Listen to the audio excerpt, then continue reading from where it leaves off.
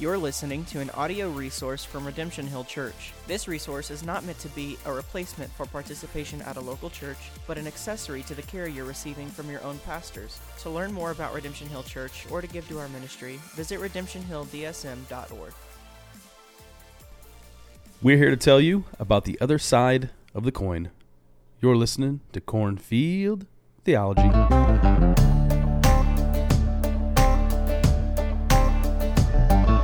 Hey everyone, Pastor Sean here, pastor of Redemption Hill Church, located in the Des Moines Metro. Thanks for tuning in to another podcast. With me is, once again, Logan Kane. Yep, it's your boy. What's up, man? Not much. I'm actually now looking at your outfit. I'm getting some mixed messages. What do you mean? Well, you have an Iowa Hawkeyes hat. Of course. And a St. John's SJU shirt. Yeah, that's why I got a second master's there, man. No, it's two different colleges. And then I got my Star Wars shirt underneath my coat here. Nerd. Yeah, I'm a Star Wars. I like Star Wars a lot. So I've told people and they've told me back. Well, I'm grateful. We're back with another podcast. This is part 2 of, I guess, a 2-part podcast that we're doing on Calvinism.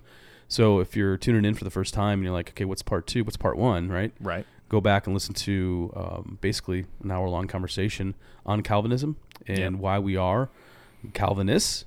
Right, given the scriptural reasonings. And what we did over and over, just go back to Scripture again and again and again and try to show and explain. This is where we get our theologies, where it comes from. But we're also very well aware that not everyone agrees with us. So there's kind of like a spectrum, right? You got Calvinism on one end, and then there's this other term, Arminianism, on the other end. And then within those two ends, you have people who may disagree on particular points. Maybe we talked about in our last podcast. Some people are like 4-point Calvinists, right? Or they say they are, which is a little confusing to me. But the issue, the point with that is that a lot of people just can't get around limited atonement. So that's where in the middle between Arminianism and Calvinism, there's some debate. And so we wanted to defend why we are Calvinists, and in particular, at our local church, there's people who've been coming who, they weren't a part of the initial church plant, so they're just thinking and asking good questions, great questions about what we believe and what's our theological convictions. We are confessional as well, and baked into our confession is Reformed theology, and then even more specifically, Calvinism, soteriology, and when we talk about Calvinism. That distinction that Calvinism is a part of Reformed theology, but isn't all of Reformed theology. It's very specific. Yep. And so we want to be really respectful to those who disagree with us. These don't need to be debates where there's conflict. We want to think well, but also listen well to others. And I think, as though you can testify to this, Logan, knowing your past, when I first became a Christian, the Lord saved me. I started reading the Bible, and all of a sudden I got these Reformed principles, these Calvinistic principles, and you're kind of like the kid who lives in the basement with your parents with a rock in your shoe, and you're just calling out all the quote heresy all around you. Yeah, or it's like being that keyboard warrior where you're just trying to pick fights on Facebook or Twitter. Yeah, so you kind of went through that as well. We call it cage stage Calvinism. Yep. And then you kind of grow up and you realize, oh wait, we got these fruits of the Spirit. They're supposed to. I'm supposed to be I believe in the doctrines of grace, and I think I'm supposed to have grace. Yeah, apparently. Right. Oh, whoopsies. So you grow up and you realize, wait, people don't always agree with you, and how do we live graciously? How do we embody and live like Christ? And we want to do that in this podcast, and then in our day-to-day conversations with people regarding theology, and especially whether it's at our local church or someone who goes to a different church, whatever else have you. So, Logan, any more opening thoughts before we kind of move on? Nah, I want to dive in. You want to dive in? There's a lot again, so. Yeah, there is a lot. We might be here for a while, but hopefully it's for your benefit and for your good, and help you think well about Calvinism, in addition to the objections to Calvinism, which is the topic of this particular podcast. As individuals who've been trained, we've gone through seminary, we've engaged in the church for years, we obviously hear the objections, and sometimes they're good objections, and they're worthy of taking on and listening. And so we want to look at that today. So with that said, I think an important comment on the outset is that we have to be, when we read the Bible, we have to be comfortable with paradoxes. Okay. Too often we look at something as like, it's black, it's white, and there's no reconciling the two. A paradox would just kind of blow that out and say, no, there's more going on. Paradox, according to Merriam-Webster, says something such as a situation that is made up of two opposite things that seem impossible, but is actually true or possible. And so an example of this would be like, we believe in the sovereignty of God. Right. Right. But then what do you do with free will? Does that mean you're like a puppet and God's just got the strings and you just kind of, in his sovereignty, you have no control. You're not accountable for your decisions, yada, yada, yada. And the answer is no, absolutely not. Yeah, you are accountable. You have volition to act. And, here's the example that comes to my mind. Unfortunately, Logan, like I have the freedom to punch you in the face. Yeah, you do. It's a punchable face. What can I say? And God is still sovereign. Yeah. And so you got to be comfortable with paradoxes. And I think when you begin to talk about objections to Calvinism, that one comes to mind right away. Mm-hmm. It's like, how are these two reconcilable? Well, when we look at Scripture, they clearly are. Yeah. And if you want a quick example of that, I go to Genesis 50, where it talks about when, I always forget his name. Is it Joseph with the many coat of colors? Oh yeah, it was Joseph. Yeah. So he's the second in command of all of Egypt. Okay, and his brothers are groveling towards him, asking for mercy because they sold him into slavery, and he went through a life of just pain and suffering and temptation. And what does he say? He says, "What you intended for evil, God meant for good. God intended for good." It's the same it. Yeah. That action, that same action, there was God's intention for that action where he sovereignly decreed that it would happen. And there's the brothers' intention for those actions. They're still held responsible for their own intentions and their desires and their actions, even though God had ordained it to happen. And we see this dynamic all throughout Scripture, right? It's not just an isolated passage. We're going through the book of Esther right now. And it's the same thing. We see God's providence at work. He's working out his plan of redemption. And yet we have people, the people of God, and then we have, what we would say in the New Testament, Gentiles, King Ahasuerus and Haman, who are evil, making wicked decisions, right? They're still accountable. But God is still providentially at work. His will is coming about. And so he uses the wickedness of men and women to bring about his good purposes. And so God is sovereign over all things. And so we have to be comfortable with paradoxes. You can't really have a discussion about Calvinism and Arminianism unless we kind of reconcile that in our own head, whatever side of the debate you're on. Right. So paradoxes. And even if you're not a Calvinist, there's going to be points where something will seem to be contradictory, but they do actually reconcile. Yeah. We just might not currently understand it. And I think another principle for us is, before we delve into maybe the more controversial stuff or the nuts and bolts of the debate, Christians need to be comfortable with mystery. Yeah. I mean, awe, wonder, mystery. We live kind of this post-enlightenment era where everything just simply needs to make sense, And when we look at the Trinity, we look at the deity of Christ, there's a sense of mystery in who God is. Yeah. And we have to be comfortable with that. That if anything, that puts us in awe of who God is. Yeah. I mean, we got to realize we worship an infinite God. There's an infinite amount of things to learn about God, but we have a finite book.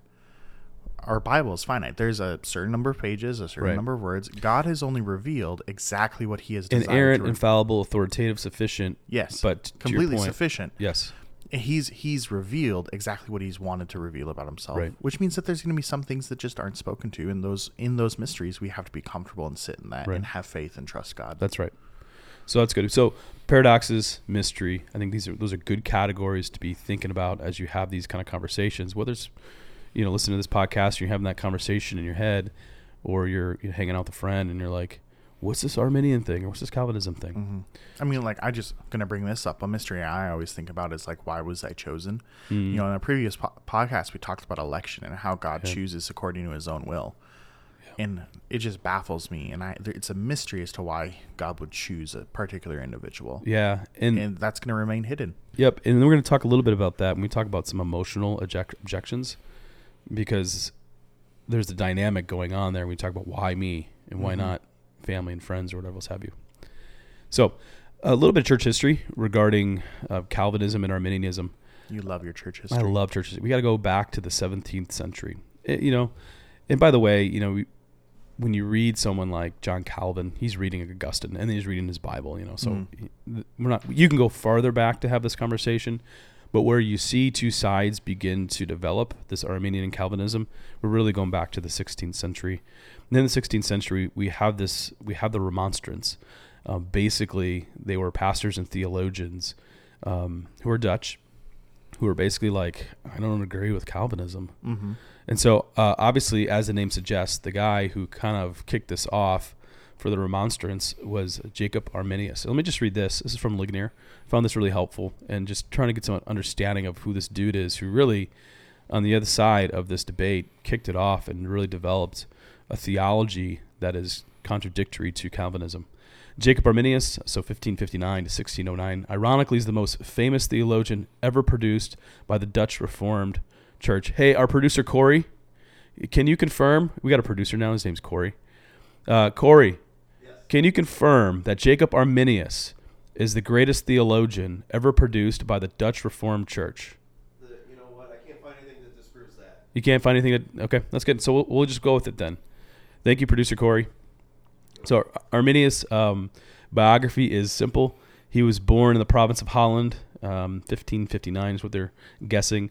His father had died in the war against Spain, leaving his family quite poor. Authorities supported his education, recognizing his academic talents. So clearly we've got a poor guy, but people are like, he's smart. He's got something. So he was among the first students at the University of Leiden. And from there, he went for graduate studies in Geneva and Basel, which, by the way, is the thick of Reformed theology, is the thick of Calvinism. Yeah, I mean, Calvin preached out of Geneva. Yeah, exactly. The leading professor in Geneva at that time was Calvin's successor, Theodore Beza. I mentioned him in our last podcast. It wasn't Calvin who solidified Calvinism or the 5 points of Calvinism. Actually, Calvinism was a response to Jacob Arminius and the Remonstrants. But we have this guy, Jacob Arminius, who's basically learning the Bible from people who are Calvinists, who are reformed in their theology, which was the dominant theme in that particular part of the world. Not theme, faith, right? Yeah, theology. Yep. So framework. What's that? Framework, yeah, theological framework. And so he becomes a pastor eventually, and he's appointed professor of theology at the University of Leiden, where he served until his death in 1609. I was thinking about this on the way here. We're at your house recording this, and a lot happened in the first half of the 17th century. Yeah. When you talk about synods of Dort that come out of this, you talk about the King James version of the Bible beginning to develop in England. Right. I mean, a ton was going on in terms of the development of the Christian faith, for one. Yeah, I think probably, in my estimation, it's like, I mean, the Reformation happens, and that sort of sets a fire in people's belly, essentially, like kicking off all this different change. Yeah, that's right. And now it's kind of like petered out. Yeah. So one thing I want to state before moving on from church history is that we should remember that Calvinism has never summarized itself in 5 points, right? That's not how it started. Calvinism is summarized basically in a full confessional statements, such as we have the Heidelberg Confession, we have the Belgic Confession, we have the Westminster Confession of Faith, we got the 1689 London Baptist Confession of Faith, right? Even our own confession, which is off the 1689 at Redemption Hill Church. You see the Reformed theology, you see the Calvinism in it, but it's not like we got the tulip thing going on. Like, right. Here's the tea. Tulip just developed as like a simple way to sort of summarize Calvinism. Yep. So to be very accurate, Calvinism does not have and has never had like 5 points.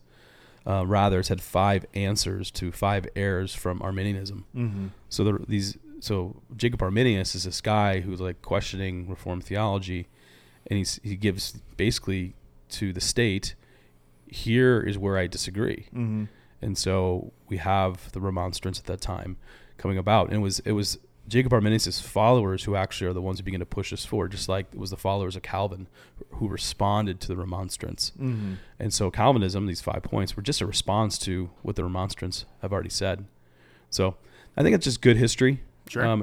Oftentimes in church history, we see theology codified in response to someone else. Right. And that goes back to the first century. Yeah, I mean, a lot of the theology of like the humanity and deity of Christ comes from like responses to two different heresies that crop up. Yeah, because there's no point in answering a question that's Augustine not there Arianism. yet. Yeah, I mean, like all over the place. Yeah, I mean, you don't need to answer questions that don't come up yet. That's right. So that's a little bit of the background church history. I think it's important. Maybe, I don't know. Do you think it's important? History's always important, Thank you. Sean. Good, Logan.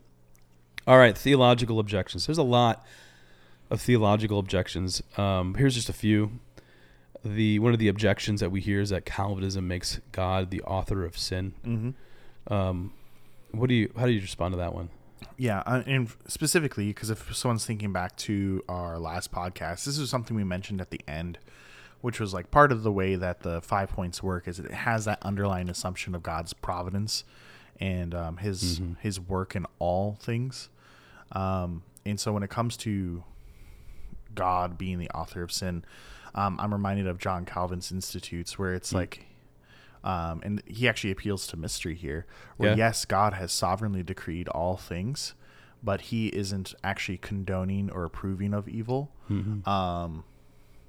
And it's like there's a little bit of that tension there, where he is not actually responsible for the evil that we commit, even though he has, destined all things from eternity past. Mm-hmm. And the way I like to think about that is like when we do evil, I go back to like that Genesis 50. Yep. When we do evil, yes, there's that declarative will that said that it would happen, but it's not like we are like wanting to do good and then we're being manipulated and forced to doing evil against our will. We want to do evil. We love evil, and that's why we're being punished, for that evil. We're not being punished because we're following the declared will of God. Right. We're being punished because we actually have the evil desires that we want to carry them out. Right. And Romans hits at that. And that's important. That gets to the T of total depravity. That's our inclination, so that's good. Here's another theological objection, and this one comes up all the time. And again, we mentioned it, in the last podcast, but we'll highlight it again here. If God is chosen, why do missions? If God is elected, well, what's the point of us going out and preaching the gospel? Yeah. So you get into the hyper-Calvinism. I think you'd mentioned this in a sermon. Can you define that? Yeah, so hyper-Calvinism is an offshoot of Calvinists, where they basically take the 5 points and they kind of twist it to the point where they're just like, okay, if there's election, irresistible grace, then I don't have to do anything because God will not fail to save who he is elected. He will draw them. So then I don't have to do anything. And that is such a twisting of the scriptures, because what it is you're ignoring all the parts of scripture that tells you to go out. I 100% agree with this statement. God will not fail to save any whom he has elected, but it's ignoring the fact that God has this particular means that he has chosen to save those elect. He has chosen to save his elect people through the work of evangelism. And so trying to not evangelize and just leaning on Calvinism as a reason to be essentially lazy, right, and disobey God's word, is just an evil twisting of what the doctrines are trying to say. And you pointed this out last time in our previous podcast on this topic, is a lot of the like huge names that in missions, a lot of them were Calvinists. A lot of them were Reformed, because they see a need to obey the word of God in all things that it says. Yeah, I mentioned that the two like dominant strands of Christianity that have done well with missions historically, year over year, generation over generation, decade over decade, have been the Reformed camp and the Catholics. Yeah, they got the different parts of the world. Yeah, exactly. There's a lot that goes on back there when you talk about colonialism, but it's a long conversation for another day. I think the fact of the matter is, here in America, we've seen this push from Reform camps to get out and do missions. And people are putting their money where their mouth is. They're actually donating to churches who are active in missions. And we see that in one Reformed church after another in modern church history here. So the appeal that why it kind of falls deaf, because the evidence shows us the contrary. Those who are Reformed are actually more active, it seems, in missions. So what do you think about some biblical objections? Let me get to some emotional objections, and then we'll get to the Bible. We talked a little bit about this. When it comes to salvation, it's hard for some people to give up personal responsibility. Like I said yes to Jesus. You kind of come up and walk the aisle, and you made that declaration. How do we respond to that kind of emotional objection? See, that's tough because it's hard to really come to emotional objections, Yeah. and like if you try to bring logic to emotional objections, it can rub people the wrong way. Yeah. Um, And you don't want to dismiss someone who's had a real experience with God, right? Right. And here's the thing: is I do think in a way you do have the responsibility of saying yes. Like you do have some responsibility. Like Correct, yeah. if you hear the gospel and reject it, you are judged for that. Right. Going back to that idea of you are judged for the intentions of your heart. The thing is like, yes, you can say like, yes, I had a responsibility, but you can't take any glory for it. And you need to know the only reason that you said yes because of the work of the Spirit in you. Yeah. You It's know, the irresistible grace. right. It's that going back to that Romans passage we mentioned last time, man of the flesh cannot do what is pleasing to God. Yeah. The Spirit had to work in your heart. It had to make your heart alive. It had to regenerate you for you to even be able to say yes. And then once it did, you want to say yes. So your whole work of salvation is on God. It's like you can take maybe minor responsibility, but it's not the same. It's not effectual, essentially. Like God is the effectual actor of your salvation. Yeah. God is the one who's ultimately 100% at work. Yeah. Although the perception could be, I said yes. I made a declaration, which is again biblical. Go back to Romans 10. The one who professes with Repent their mouth and believes with their heart that Jesus is Lord is saved. So there is action in which we are taken, but that action is preceded by the work of the Spirit in life to give the gift of faith to an individual to say yes. And so I think that's important. Like the work of regeneration needs to happen. Right. And then there's the response. Right. And this is different than, and we might get into this a little bit. This is different than the Arminian view of how this happens. So with the way we view salvation, when the Holy Spirit comes to draw you to faith, you actually get regenerated, or essentially that cold, dead heart is made alive, and it puts you in a place not just where you are able to say yes or no, it's where you absolutely will say yes, because God has regenerated your heart in that moment. Versus the Arminian style, which I think is prevenient grace, where it's like when you hear the gospel, it almost like partially regenerates your heart. Which might not be language that they would like, but essentially there's almost like a partial salvation where you get to the point where you can say yes and you can say no, and you're free to choose either or. Yeah. We would say like once the Holy Spirit starts working in your heart, you will say yes because He's changed your heart so much. Yeah, right. No, it's good. Here's another kind of an emotional objection that I hear. And this one, I feel deeply. It's like, why did God save me and not my family? Sure. This is actually hit home in a very real way, not necessarily with my family as much as I remember I was overseas in Afghanistan. Yeah. And what's interesting is I'm like one of 10 Christians in Afghanistan, at that moment. And this was post 9/11, pre-pullout that recently happened. So there was a small U.S. presence at that time. And I remember I was in a taxi. The taxi was driving us around. We were going to some bookstore or something like that, or some cafe. And I remember looking around, and it just occurred to me, like, all these people, apart from the grace of God moving on their cold, dead hearts, these people are going to hell. Yeah. And not only that, generation over generation of people who lived in places like Afghanistan are hellbound. And that's a sobering reality. Yeah. And that's hard. And when you make it personal like that, I get the emotional response. Now, ultimately, we will be driven back to God's word to help us understand this kind of, call it like a theological / emotional conflict that's going on in your soul. Yeah. But the soberness of that actually drives us even more to missions. Yeah. I look at that and I'm like, man, why aren't we sending our best to Afghanistan or to wherever? Yeah. And so there's different ways to approach it, but I get the emotional objection. But again, once going back to Holy Scriptures is always the place where we need to go. Yeah, there's always that question of like, why'd you save me and not others? And I accidentally mentioned this at the beginning. And it's like, I do believe that's going to be a point of mystery. God has His own reasons for why He's chosen some to be saved and not. And I think Romans 9 gives us some insight into that, in which He, it talks about making vessels for good use and for bad use. Some vessels for glory and some vessels for wrath. Yeah. Yeah. God is glorified. Jacob I loved, Esau I hated. Right. I mean, exactly. That's in Romans, going to Micah, and then going back Yeah. to Genesis. Ultimately, everything is in God's God's glory. And when he saves someone, that's one aspect in which he gets to glorify himself, where he's like, I saved this individual. They were running towards hell, and I picked them up and I saved them. But in the other side of things, he also gets glory in his wrath. I am administering justice on those who have committed cosmic treason against their creator. Yeah, Sproul, I think he coined that. But it's really helpful. Right. Cosmic treason. Yeah. We've lost a sense of the justice of God in American Christianity in particular. That God is just, and you will not get away for your sin. Right. For the crimes the cosmic crimes that you've committed against a holy and just God. Mm-hmm. And so it's like when you ask that question of like, why do you save some and not others?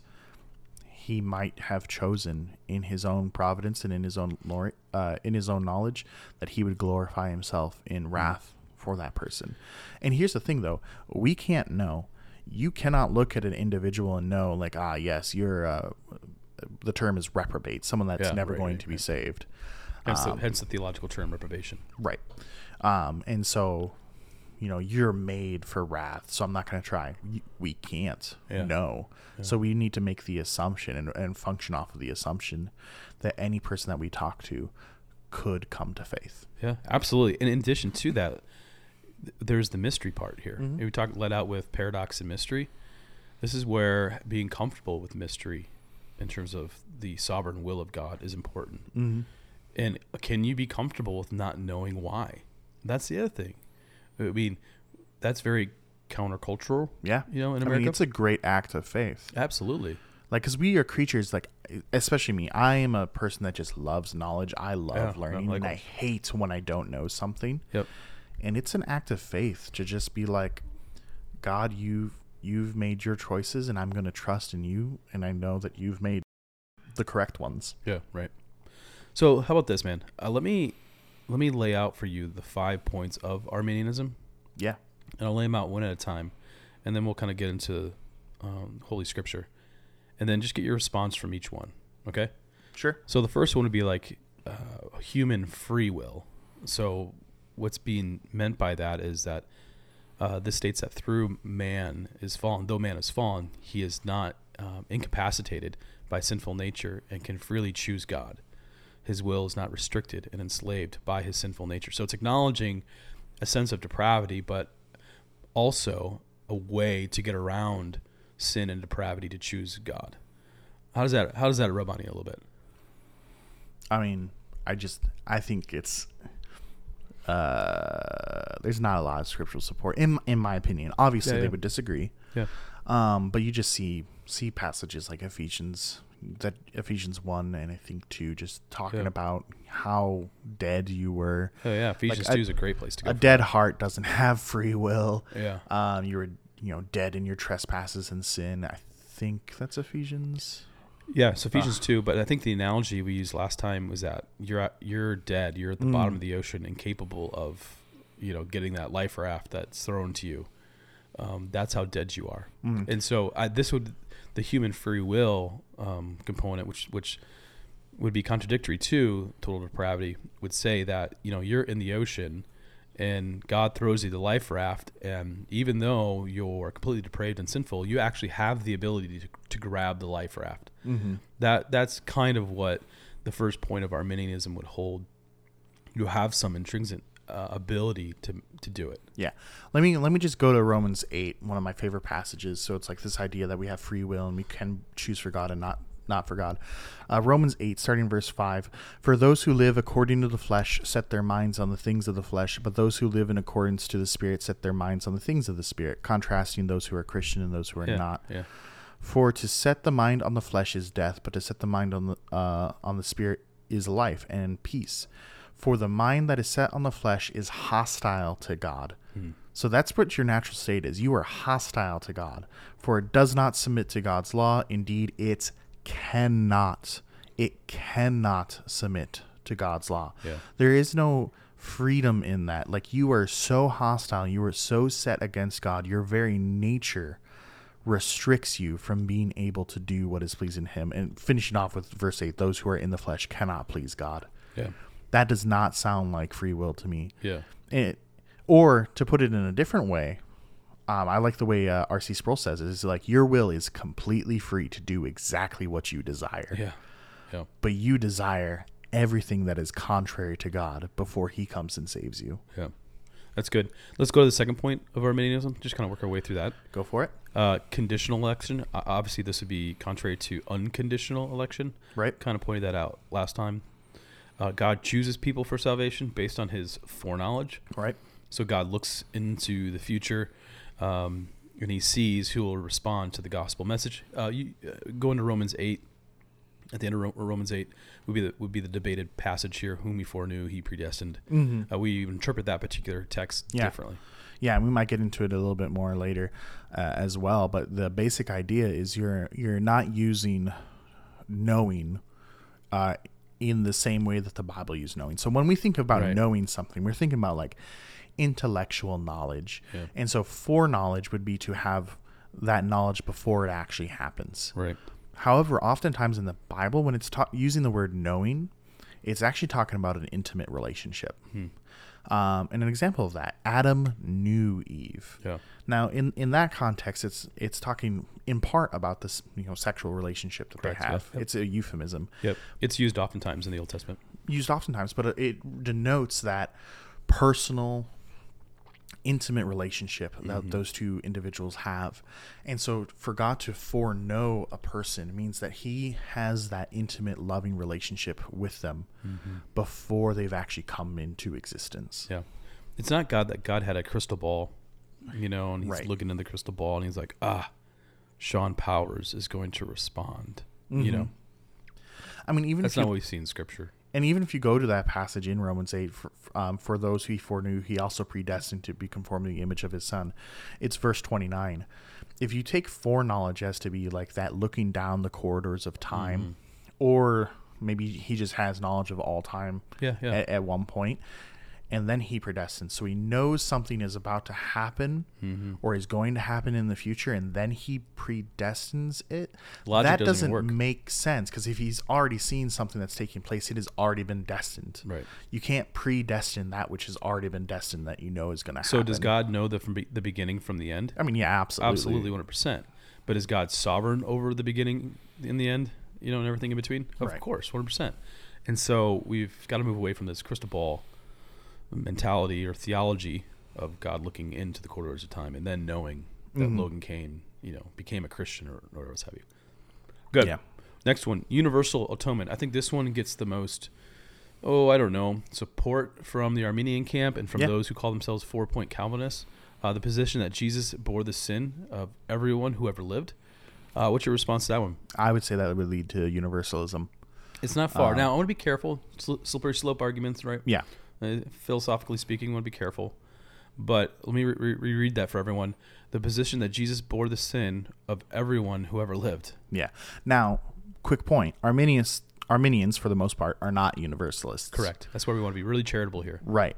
I'm making the argument that if you're going to take this universal atonement position, it logically and naturally leads to universalism. Right. They would disagree with that, but I'd make a contrary argument, and I think we will be able to go into the texts in a bit. Yeah, and this gets back into at the cross, sufficient for all, efficient for the elect. Went over that last time. We keep referencing our last podcast. So if you didn't listen to it, I encourage you to go listen to that one. But that's a more accurate understanding of atonement. Could have Jesus died for everyone all time in their sin? Yes, he could have. Did he? No. He did not. Because if he did die for everyone's sins, the very nature of what the cross does, which is to take on the sins of those whom he died for, then there's no more sins to be punished. Right. If Christ died for people who would go to hell because they would reject the gospel, that means God is going to be punishing sin twice. Once on his Son at the cross, and then again in hell when he sends someone for not believing. That's not just. We've talked about the justice of God. punishing a crime twice Yeah. when it should have already been paid for by the blood of Christ is unjust. Yeah, right. Especially because it was by the blood of Christ. Oh, yeah. I mean, that's the A point. single drop is enough to cover the sins of the whole world. Right. Is what I think about. Yeah. That's no. getting, I guess, into Catholicism, isn't it? I'm not quite sure. But We'll talk about it after. yeah. I'll mention it after. All right, number 4, resistible grace. Yeah. So again, the Remonstrants put this out, and those who were reformed in their theology responded. So the Calvinist point, the Reformed point, is there is irresistible grace. Mhm. God draws a person to Himself through the grace by the Holy Spirit. But this is resistible grace, the teaching that the grace of God can be resisted and finally beaten, so as to reject the salvation of Christ. Response to that. Yeah. It's just like, yes. I can be more powerful than God, the Holy Spirit. Yeah. I know that's not how they would actually take it. The idea is that God would not force Himself upon someone. Yeah. That's the heart about around it. It's like God's Yeah. not going to force you to believe in Him. And I think what you see in Scripture, though, is that when the Holy Spirit does His work, it doesn't fail you. It doesn't fail in bringing you to salvation, and it's not a forceful situation. Right. I think of it like this. It's like your nature's being changed. We've talked about how the man of the flesh, those who are not Christian, they are hostile to God. It's what happens at the moment. Really faith and regeneration and all that sort of, happens at the same time. But what the Holy Spirit does is He changes your nature. Instead of being hostile to God, you now want to be with Him. Yeah. Like, you're not being forced to go choose Him against your will. You're not, being kicking and screaming towards the cross. Right. Your very nature is being changed to be now, I want to follow Jesus. Right. It's like if you were to have a bunny who you put, vegetables or meat in front of A him. rabbit? Rabbit, whatever. All right. Okay. Follow me Where here. are you going? Follow me here. Where are you going? You have a rabbit. We didn't talk about this. Nope. This is off the cuff. All right. You have a rabbit, and Yeah. he's starving. And rabbits are herbivores. Yeah. So if you put vegetables Or meat. or meat in front of him, It's going to eat the vegetables. he's going to eat the vegetables because that's his nature. Yeah. God can change the rabbit's nature to now where he will freely choose the meat. Hmm. He's not being forced to do anything. Yeah. His nature is just being changed in such a way that now he freely chooses what was previously the opposite. It's a 100% complete change that Yeah. God does. So before, by our nature, we hated God. Yep. He changes your nature, and now you choose to love God. Yeah, that's good. So the irresistible grace of God ultimately wins the day. And the way it wins the day is that there's a regeneration that takes place, and the regeneration changes your nature. Yeah. To sum it up like that. Good. Last point, again, of the 5 points of Arminianism, as it were, the fall from grace, the teaching that a person can fall from grace and lose their salvation. And I think it's this one of all the points that has the most anecdotal responses. Absolutely. Sadly, pastors who preached the gospel for years who've walked away from Orthodox Christianity. We know family members and friends who grow up in the church, profess faith, they get baptized, all that kind of stuff, and then they walk away from the faith. And the question becomes, is that possible? Right. And this is is contrary to the preservation or perseverance of the saints, Right. that Calvinism would hold. Yeah. But so can I walk away? Do I have the ability, Logan, to walk away from the Christian faith? In a sense, yes. Yeah. Absolutely. So what do you mean by that? Because this gets into apostasy and things like that. Right. So it is my belief that there are people within the church who think they are Christians, call themselves Christians, but were not actually ever fully regenerated. Certainly. Essentially what happens is a lot of people can join the church either because they grew up in the church or they like the benefits of the church. Right. But when they fall away, we see that they were never part of the church, not truly. Yeah. And the reason I get from that, and I mentioned this in the previous podcast as well, is 1 John 2:19 that says, "They went out from us, but they were not of us. For if they had been of us, they would have continued with us. But they went out, that it might become plain that they were not of us." Yeah. Thank you. That just idea of like those who are true Christians, they will preserved. They will be preserved by the grace of God. Mm-hmm. And those who fall away, they've just shown themselves that they never were part of the church, not the true church. True church. And so what we see within the local churches, we do have a constitute of believers, right? Mm-hmm. But we also realize within that we have those who think they believe, but ultimately do not believe because they haven't gone through the process of regeneration. And so when that faith oftentimes gets tested, right? When that faith gets tested, you fall away. Right. You know, because when you get tested, you really see is the grace of God at work in your life. Right. Do you have the peace of Christ? And you see that in Jesus' parable of the seeds being cast upon the ground. Yeah, that's a good Only one particular seed that was placed in the good soil actually perseveres. Yeah. There's a specific seed that has a false faith that is shallow, and that when tribulation comes, it dries up and dies. Yeah. So when I think about this, again, this is also anecdotal. We have folks who say, grow up in the church, they walk away, they come back, and they actually experience saving faith, you know. And so what we see is we live in a world and we have churches of imperfect people, right? But ultimately, at the end of the day, it's the grace of God that brings about the fruit of a person's life. And we see that year over year in someone's life. So the question becomes, who's a Christian, who's not? You'll know them by their fruit. Yeah. You know, you'll know them as they conform into the image of their Savior, Jesus Christ. Yeah. And you just have to be comfortable with what we call the invisible church and the visible church. Correct. The visible church is the people you see on Sunday. Yeah. Not all of them are part of the invisible true church. Right. Only God knows. And like I mentioned this briefly, but oftentimes we see the true church, the invisible church, who's in that, you know, true church, when faith is tested, when you go through the fire of life. You know, when you go through the cancer, when your spouse unjustly leaves you and walks away, what is faith present to get you through those moments? Do you rely on Jesus in those moments, or do you go flee to therapeutics from the world, for example, or answers from the world? Where do you go? No, and again, I maintain it's through that testing, through that fire that I read about in 1 Peter, where we see the true church when you get out of the fire. Right? You see who walked away and who said, yes, God has my good in mind, even though this is really hard. Yeah. So that's the way I've kind of thought about the preservation of saints and all the anecdotal stuff that does exist, and that's heartbreaking. You know, it is heartbreaking when, if you're in the church and you've been walking side by side with someone for years, and all of a sudden they're like, deuces, I'm out for whatever reason. And it might not be because they were tested by fire. It could have been intellectual. It could have been hanging up with the wrong crowd. There's various reasons for sure, but it is heartbreaking. And so we want to approach it with an immense amount of sensitivity, but also honesty.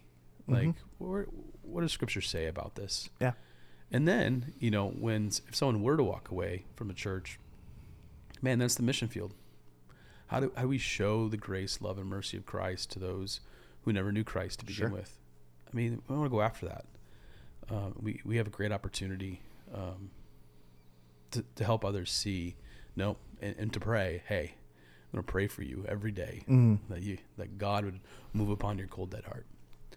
All right, let's get into some biblical stuff. Yeah. Shall we? Yeah. So we've done a nice overview of what they believe. Now, where is their belief rooted in Scripture?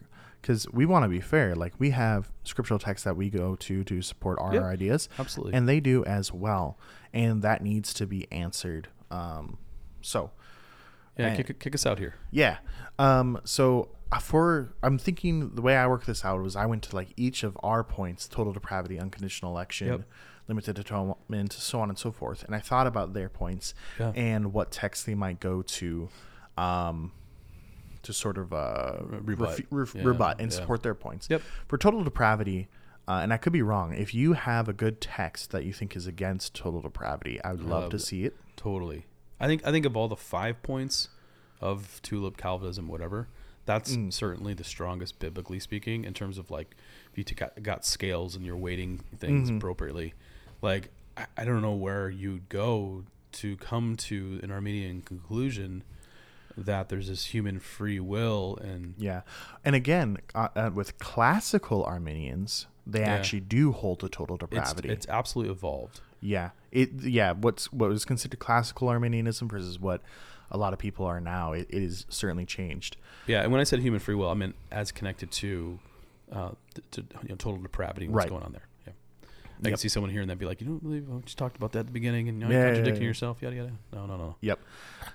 So we already talked about, like, yes, if you have total depravity, it eliminates free will, or how could God hold us accountable for our sins? So we already talked about those objections a little bit. And there's a lot of not honest, but more historic or orthodox Arminianism, if you want to say it like that, who, like you said, hold to that traditional total depravity, Yep. Perspective. And then when it comes to the gospel, what they believe is it basically just creates an opportunity for the totally depraved to then respond to the gospel, Right. rather than actually being effectual. Right. So just wanted to lay those cards out there. Yeah. I wish I could find the Calvin quote on how God can ordain things and yet keep us responsible. He appeals to mystery, and I will too, but it is such a good one. Are you going to use the power of the internet? Yeah, I'll look it up. Go ahead. Continue. Cool. So unconditional election. So of course there's this conditional election. We mentioned these before. They usually rely on foreknowledge, that idea of foreknowledge. So in 1 Peter 1, verses 1 through 2, it says, "To those who are elect exiles of the dispersion of Pontus, Galatia, Cappadocia, Asia, Bithynia. Thanks for the help. You're I suck welcome. with the names. According to what the foreknowledge of God the Father, in the sanctification of the Spirit, for the obedience to Jesus Christ, and for the sprinkling of his blood." So this idea is those who are elect exiles, they are elect exiles according to the foreknowledge of God. Right. So they're trying to connect that foreknowledge with the elect. So God, the idea of being God looking through time. Yeah, we've talked about or seeing this all one, time. yeah.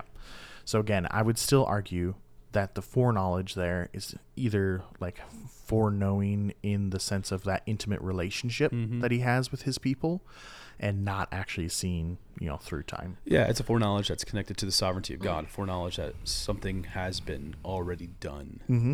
And so that's the way to think about foreknowledge, not in the way that we've been trying to describe it with the crystal ball or looking down the quarters of Right. time. Yeah.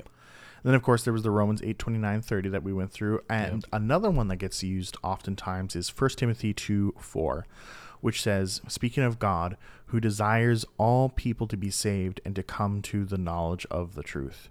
And the idea is how can God desire all people to be saved if he only elects a few? Yeah, and this goes to the in John 3:16 passage, "For God so loved the world that he gave his own coming up. son." Yeah. The way to think about that is we have moments in Scripture where it's clear that there's a thrust of a totality in view, but that does not negate the fact that God has only elected a few. Right. And so when I get to John 3:16, for example, "For God so loved the world," well, yeah, he loved the world because he created the world. It was good. Okay. When you go back to Genesis. All right, so we're going to have a little bit different of an interpretation, I think, Yeah, go on this for it. one. So with specifically with the 1 Timothy 2:4 passage, if you look prior to it, it speaks about like having prayer and supplication for kings and all this. I can't remember it off the top of my head. I'm so bad. But the idea is when he's talking about all people, Yeah. he's not talking about every single individual Yeah. in the world. He's talking about all kinds of people. Right. So it's the idea of God did not desire just for the Jews to become saved. Jews and Gentiles. It's Jews and Gentiles. Right. It's the rich and the poor. Right. God wants all kinds of people to be brought to the knowledge of the truth. And some people look at the Greek right there, and that's the way they would interpret it, all kinds, And so that's an absolutely appropriate way to interpret that passage. And so that's how we quote unquote deal with all kinds of people. Yeah, I mean, so both of our perspectives are true because I was, looking at John 3:16. You were looking at this passage in Timothy. God did love the world that he created, and he has saved those that he elected. Yeah. At the same time, all kinds of people are part of that. Yeah, in the Calvinist and Reformed circles, there's a thing called common grace. It's that just common love that God has on all people. Yeah. That he, brings, pours rain on both the just and the unjust. Yep. The idea that God has the absolute right to take your life immediately upon when you sin, but he chooses not to. That's a form of common grace. Common mercy. Yeah. Well, Yeah, totally. And that's a good point, because we have common grace. We have a common love that God has, for God to love the world. When we get into salvific love, that's very particular. Sure. That's a love that comes through the cross of Jesus Christ. And so both are true at the same time. That's not even a paradox. That's just what we see plainly in Scripture. Yeah. And so then going on to limited atonement, where they would argue unlimited atonement, some text that they use in support of unlimited is talked the about John John 3:16, for yeah. God so loved the world that he gave his only We son. just talked about that, so we can move on. 1 John 2:2, he is the propitiation for our sins, and not only ours, but also for the sins of the whole world.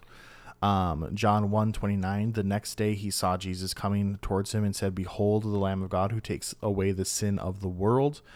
And then 1 Timothy 2:5-6, for there is one God and there is one mediator between God and man, the man Christ Jesus, who gave himself as a ransom for all, which is the testimony given to at the proper time. Yeah. And again, this is probably the strongest of the five. Yeah. Because you got to contend with all in the world. We've kind of talked about that already. Mm-hmm. I don't think my point changes by looking at these texts. No. Like all kinds of people Yeah. are saved. Yeah. And we talk it's like the that all kinds. like we talk like that all the time in American English, right? Yeah. Now, an objection to that is like, okay, but when does world not mean every single individual? And that's actually a really easy answer. Okay. So again, back to Genesis, it talks about people going to Egypt during the famine because Joseph had, been given a vision Right. or interpretation of Pharaoh's vision to store up food. Right. And it says that all the world came to Yeah. Egypt. 7 years of prosperity, 7 years of famine. Yeah. Clearly, it's not meant to actually mean every single individual in the world Coming came to Egypt. Yeah. It's a crowded country all of a sudden. Yeah, there'd be Native Americans in the United States that couldn't make it. So, we use, like I was just going to say, like we do this in English all the time. Like, Logan, do you love your community? yeah, Like, but do evil people exist in our community? yeah, You know what I'm saying? right. Like, it's the same type of idea. Like, we can make these sweeping general statements where at the same time we can get very specific underneath those general statements. Right. Or there's, I think, a passage in Acts or maybe somewhere else where it talks about like Paul preached the gospel to all the world. Yeah. Well, we know his travels. He did not Yeah, go all all around the world. Again, back to the book of Esther, which we're in right now. Like, we have these guys, King Ahasuerus, Mordecai, Esther, Haman, and what they knew the entire world was the Persian Empire. Right. Like, that's all they knew. That was the entire world to them. Yeah. So I think it is a hermeneutical mistake. It's an interpretation mistake to look at the term world in our Bible and just assume that it means every single individual on the planet. Right. Because oftentimes it does not. Correct. It's usually all kinds of people or just speaking about a community in general and not actual individuals. Yeah, exactly. So that's good. Anything else on the limited atonement before we move to the next one? But I think we've summed that up pretty good. Yeah, I'm good. Yeah. All right. Irresistible grace. Go ahead. So for irresistible grace, again, people would usually say that violates human free will. And also, like, how can you have a true relationship with God based off of love if you're forced into that relationship? Already talked about that a little bit. It's not that you're being forced, it's that your very nature is being changed. Some scriptural support that they would use for resistible grace is John 12:32, and I, when I lifted up from the earth, will draw all people to myself. Again, that idea, if he's drawing every single individual to himself, and there's some people that are not going to believe, clearly then the grace of God is resistible. Again, this just goes back into our idea that all does not mean every single individual. It's all kinds. It's all different people. It's the fact that God's plan for salvation is for Chinese people, Americans, French. And I'll add this. If you're listening and you're like, you have some Arminian leanings and theologies, and we're not making good arguments from your perspective, let us know. What is your response to our response to Arminianism? Yeah. Yeah, it would be good because if we have that, maybe we can write a blog post in response to that. Yeah, exactly. I'm not sure if we do another podcast. Part 3. Yeah, well, we do blog posts at cornfieldtheology.com. Yeah, but so if there's specific objections, just go ahead and send us a note and go ahead and be specific about what about this text, Right. I heard this from my Bible class, or I heard this from my pastor, whatever else have you. So, but yeah, so irresistible grace. Now, last point, preservation or perseverance of the saints. Right. So the major text, and I want to hear more your opinion on this because Sure. I've been talking a bit. This is actually a fine. text I struggle with the most because with limited atonement, I'm actually rock solid on that one. That's Yep. actually the one I struggle with the least. Yep. But with preservation of the saints, you have Hebrews 6, 4 through 6. And this would be the text to argue that those people of the faith can fall away. For it is impossible in the case of those who have once been enlightened, who have tasted the heavenly gifts and have shared in the Holy Spirit, Yep. and have tasted the goodness of the Word of God and the powers of the age to come, and then have fallen away, to restore them again to repentance, since they are crucifying once again the Son of God in their own harm and holding him up in contempt. So Or to contempt. There's two things going on here. First, can someone grow up in a church and have a sense of who God is growing up in a church Okay. and then fall away? Like, say the word enlightened, right? Mm-hmm. You have a taste. You don't have the full meal, but you have a taste of who God is. Even a knowledge, right? A Sure. knowledge of the gospel of Jesus Christ. Again, we've talked about former pastors who've preached the gospel week over week, and then usually because of sin, they walk away, their own sin. But I digress. And did they get a taste? Absolutely. I think the other thing that we have to reconcile here is verse 6. And then have fallen away, to restore them again to repentance, since they are crucifying once again the Son of God to their own harm and holding him up in contempt. If someone's coming back, all of a sudden it's like, did Jesus die for me again? Well, no, he didn't. Catholics use this actually when it comes to the Mass and the Eucharist. Sure. It's a representation of the sacrifice. Right. The priest becomes another Christ. Right, and then Christ died over and over and over and over and over and over, which we would reject out of hand. So how do I interpret this passage? Well, do I interpret it as someone could have a taste of who God is? You grew up in the church and you have good understanding? 100%.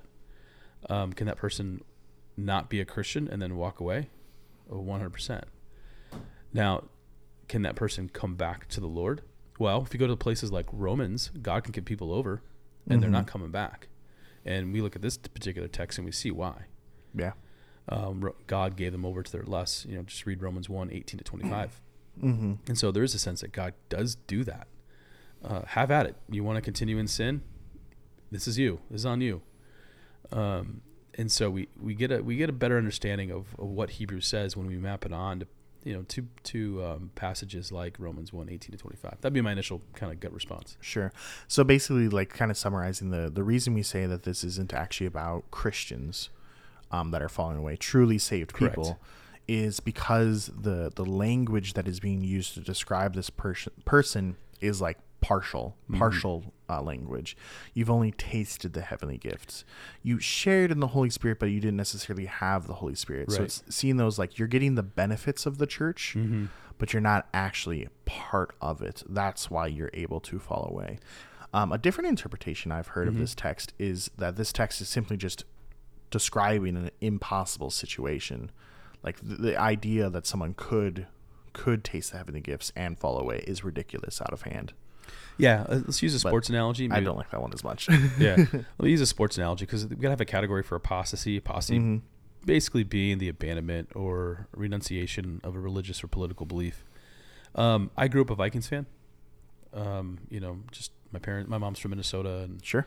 my dad's from Indiana. I'm a Vikings fan because I'm from Minnesota and I don't even watch football. Well, it's like I grew up a Vikings fan because my parents are Vikings fans, right? yeah.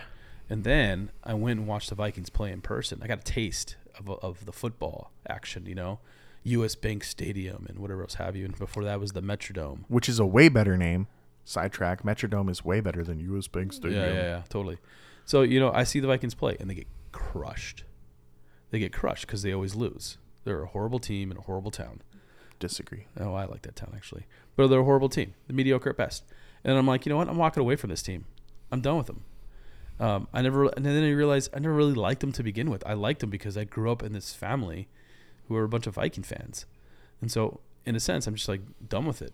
I never really liked them to begin with. I went to the game and realized this is not my jam. Deuces.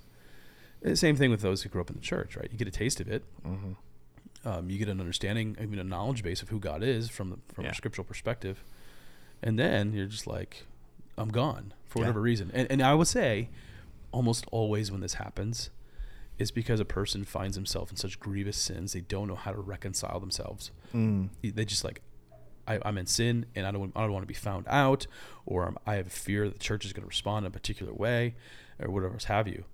Oftentimes that's the reason why people end up walking away. Yeah. And we're using the example of someone that's growing up in the church. Yeah.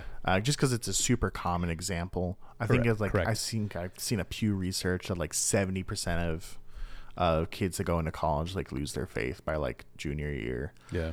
Because they grew up in the faith. It was never really their own. But I think it's equally as possible for you to be older to come to the church and decide like, oh yes, I kind of like the vibe or something like that. Yeah. And then just realize that you never really had faith. Totally. You just, Absolutely. You just like, you have a crisis moment in life, and then Yeah. all of a sudden you're like, I need to go to I need to get involved in a faith community or whatever. Right. And you're involved in that faith community, and then you jet, whatever else have you. You find out. There's different circumstances in which people come to church and they leave church. Right. So I was just trying to point out that there's more examples than just growing up. Yep. No, that's exactly right. So all that to say, I think on balance, and so on the preservation of the saints or the perseverance of the saints, the reason why I can't get behind the point of fall from grace from an Arminian perspective is that I've trouble hanging my hat on a particular theological point using really one scripture or two. And that's what we have here. Like, we've explained it from a Reformed perspective, but if you really want to flesh out what you believe about any particular theological point, we really need to see the breadth of what Holy Scripture says about any given theological point. And I think on balance, and this is why I'm Reformed, is that you see these Reformed principles, Reformed theology over and over and over and over and over again. And that is not to dismiss there are not thorny texts that seem to contradict. Right. That's there. And we got to contend with that. And then as pastors and as leaders and as theologians, we need to help our members and others think well about what is actually going on in this particular text. I don't like the word reconciling, because that means you're trying to make this intentional attempt to make it fit like square peg and round hole. And you're just going to like pound the hammer until it goes through. I don't want to do that. But I do want to contend with it. And on balance with all of Scripture in view, how does that help us understand this particular one text? Right. So, well, any other thoughts on the other side of this coin, Logan? No, I just want to again encourage people that if you do have objections, or while you were listening to us, you like came up with an objection, send it our way, because we like to think about theology. Hey, producer Corey, could you just make sure that when you get emails about objections to Calvinism, you forward them on to Logan for us? Roger that. Thanks, producer Corey. You're ridiculous. I know. Yeah, he says that to me all the time. You are absolutely bothering guests in my house. Hey, it's producer Corey. Okay. He's honorary producer for one day. Right? Yeah, just this podcast, just this one. Yeah, just one. Well, maybe next time he comes back and producer Corey be back in play, we'll even have him write the script for us. Ooh. Put him into producer action. Yeah, we'll even let him pick the topic, which would probably be like, I don't know. What would producer Corey? What if you have us do a topic? What would it be? Here you go. Take the mic. How about home church? What does that look like? What's the history of that? Or small groups? Home church movement? Just looking forward to the future when possibly if being considered a Christian is taboo and against the law, or what would be called the law. Not the federal law. Not the law of God. Yeah. Well, we can look at places already around the world, like look to China and how they're doing it, the home church, because you have the state church there, which you need the stamp of approval from the communist government, but then you have the underground church. Right, and if it's approved by the state, it's probably very watered down and not accurate. Right, it's limited. They're putting limitations on what you can and cannot say. Right, which is another interesting topic. So, for example, we can talk about China, but we can look at church history of how this is done. When you go to, let's get back to the 16th century, right? And the gospel comes to England. And all of a sudden, we're writing the Bible in English for the English people. Well, what we have in there is that they took out any confrontation between the state and the church, because the state was the church. And so they had to think, well, okay, what does that mean for us as Christians? And so we see an emergence of kind of not an underground church, but we have the Puritans all of a sudden that are bubbling in England, and they're there functionally the house church in England at that time. They're the outcasts. So we see this all throughout church history. We see it today, and I think in America it's coming sooner than later. That's another podcast, isn't it? Man, you and producer Corey are pessimistic about the future. What are you, post-mill? No, I'm on-mill. Okay. I'm also pessimistic Yeah, about exactly. the future. We're just saying the quiet part out loud. Yeah. Oh, man. Post-mill. Nah, church is going to get better. Ah-mill. It's going to get way worse. Well, the question in the post-mill camp is like, what do you do with hope? And our hope is that all things will ultimately be reconciled through Christ at his second advent. Until that day, I mean, we live in a world of suffering and pain and sin. Like, you can't read scripture and not see that. Man. Yeah, maybe if we haven't done a podcast on that, we should. But, Yeah. man, this has been a rabbit trail. Yeah, all right. Cornfield Theology is a resource engaging theology and culture. Our goal is to produce meaningful content that is biblical, relevant, and fosters ongoing discussion. You can check out our blogs with voice blogs. You can hear my voice. Maybe you don't want to hear my voice. That's cool, too. You can check out voice blogs, previous podcasts, and trusted resources at cornfieldtheology.com. Be sure to like, share, give 5 stars on Apple Podcasts. And if you're on YouTube, hit the bell icon, like, and subscribe. If you want to immediately receive the latest content from cornfieldtheology.com, you go to the bottom of the page, put in your email address, and we don't spam you, but anytime something's posted on the blog, it just sends you an email of the latest post. And remember, the cross has the final word. And the cross has, producer Corey said we needed to say at the very end, the cross has the final word. And I agree with that. Thanks, everyone, for listening. God bless. Peace out. Bye. Bye. You're listening to an audio resource from Redemption Hill Church. This resource is not meant to be a replacement for participation at a local church, but an accessory to the care you're receiving from your own pastors. To learn more about Redemption Hill Church or to give to our ministry, visit redemptionhilldsm.org.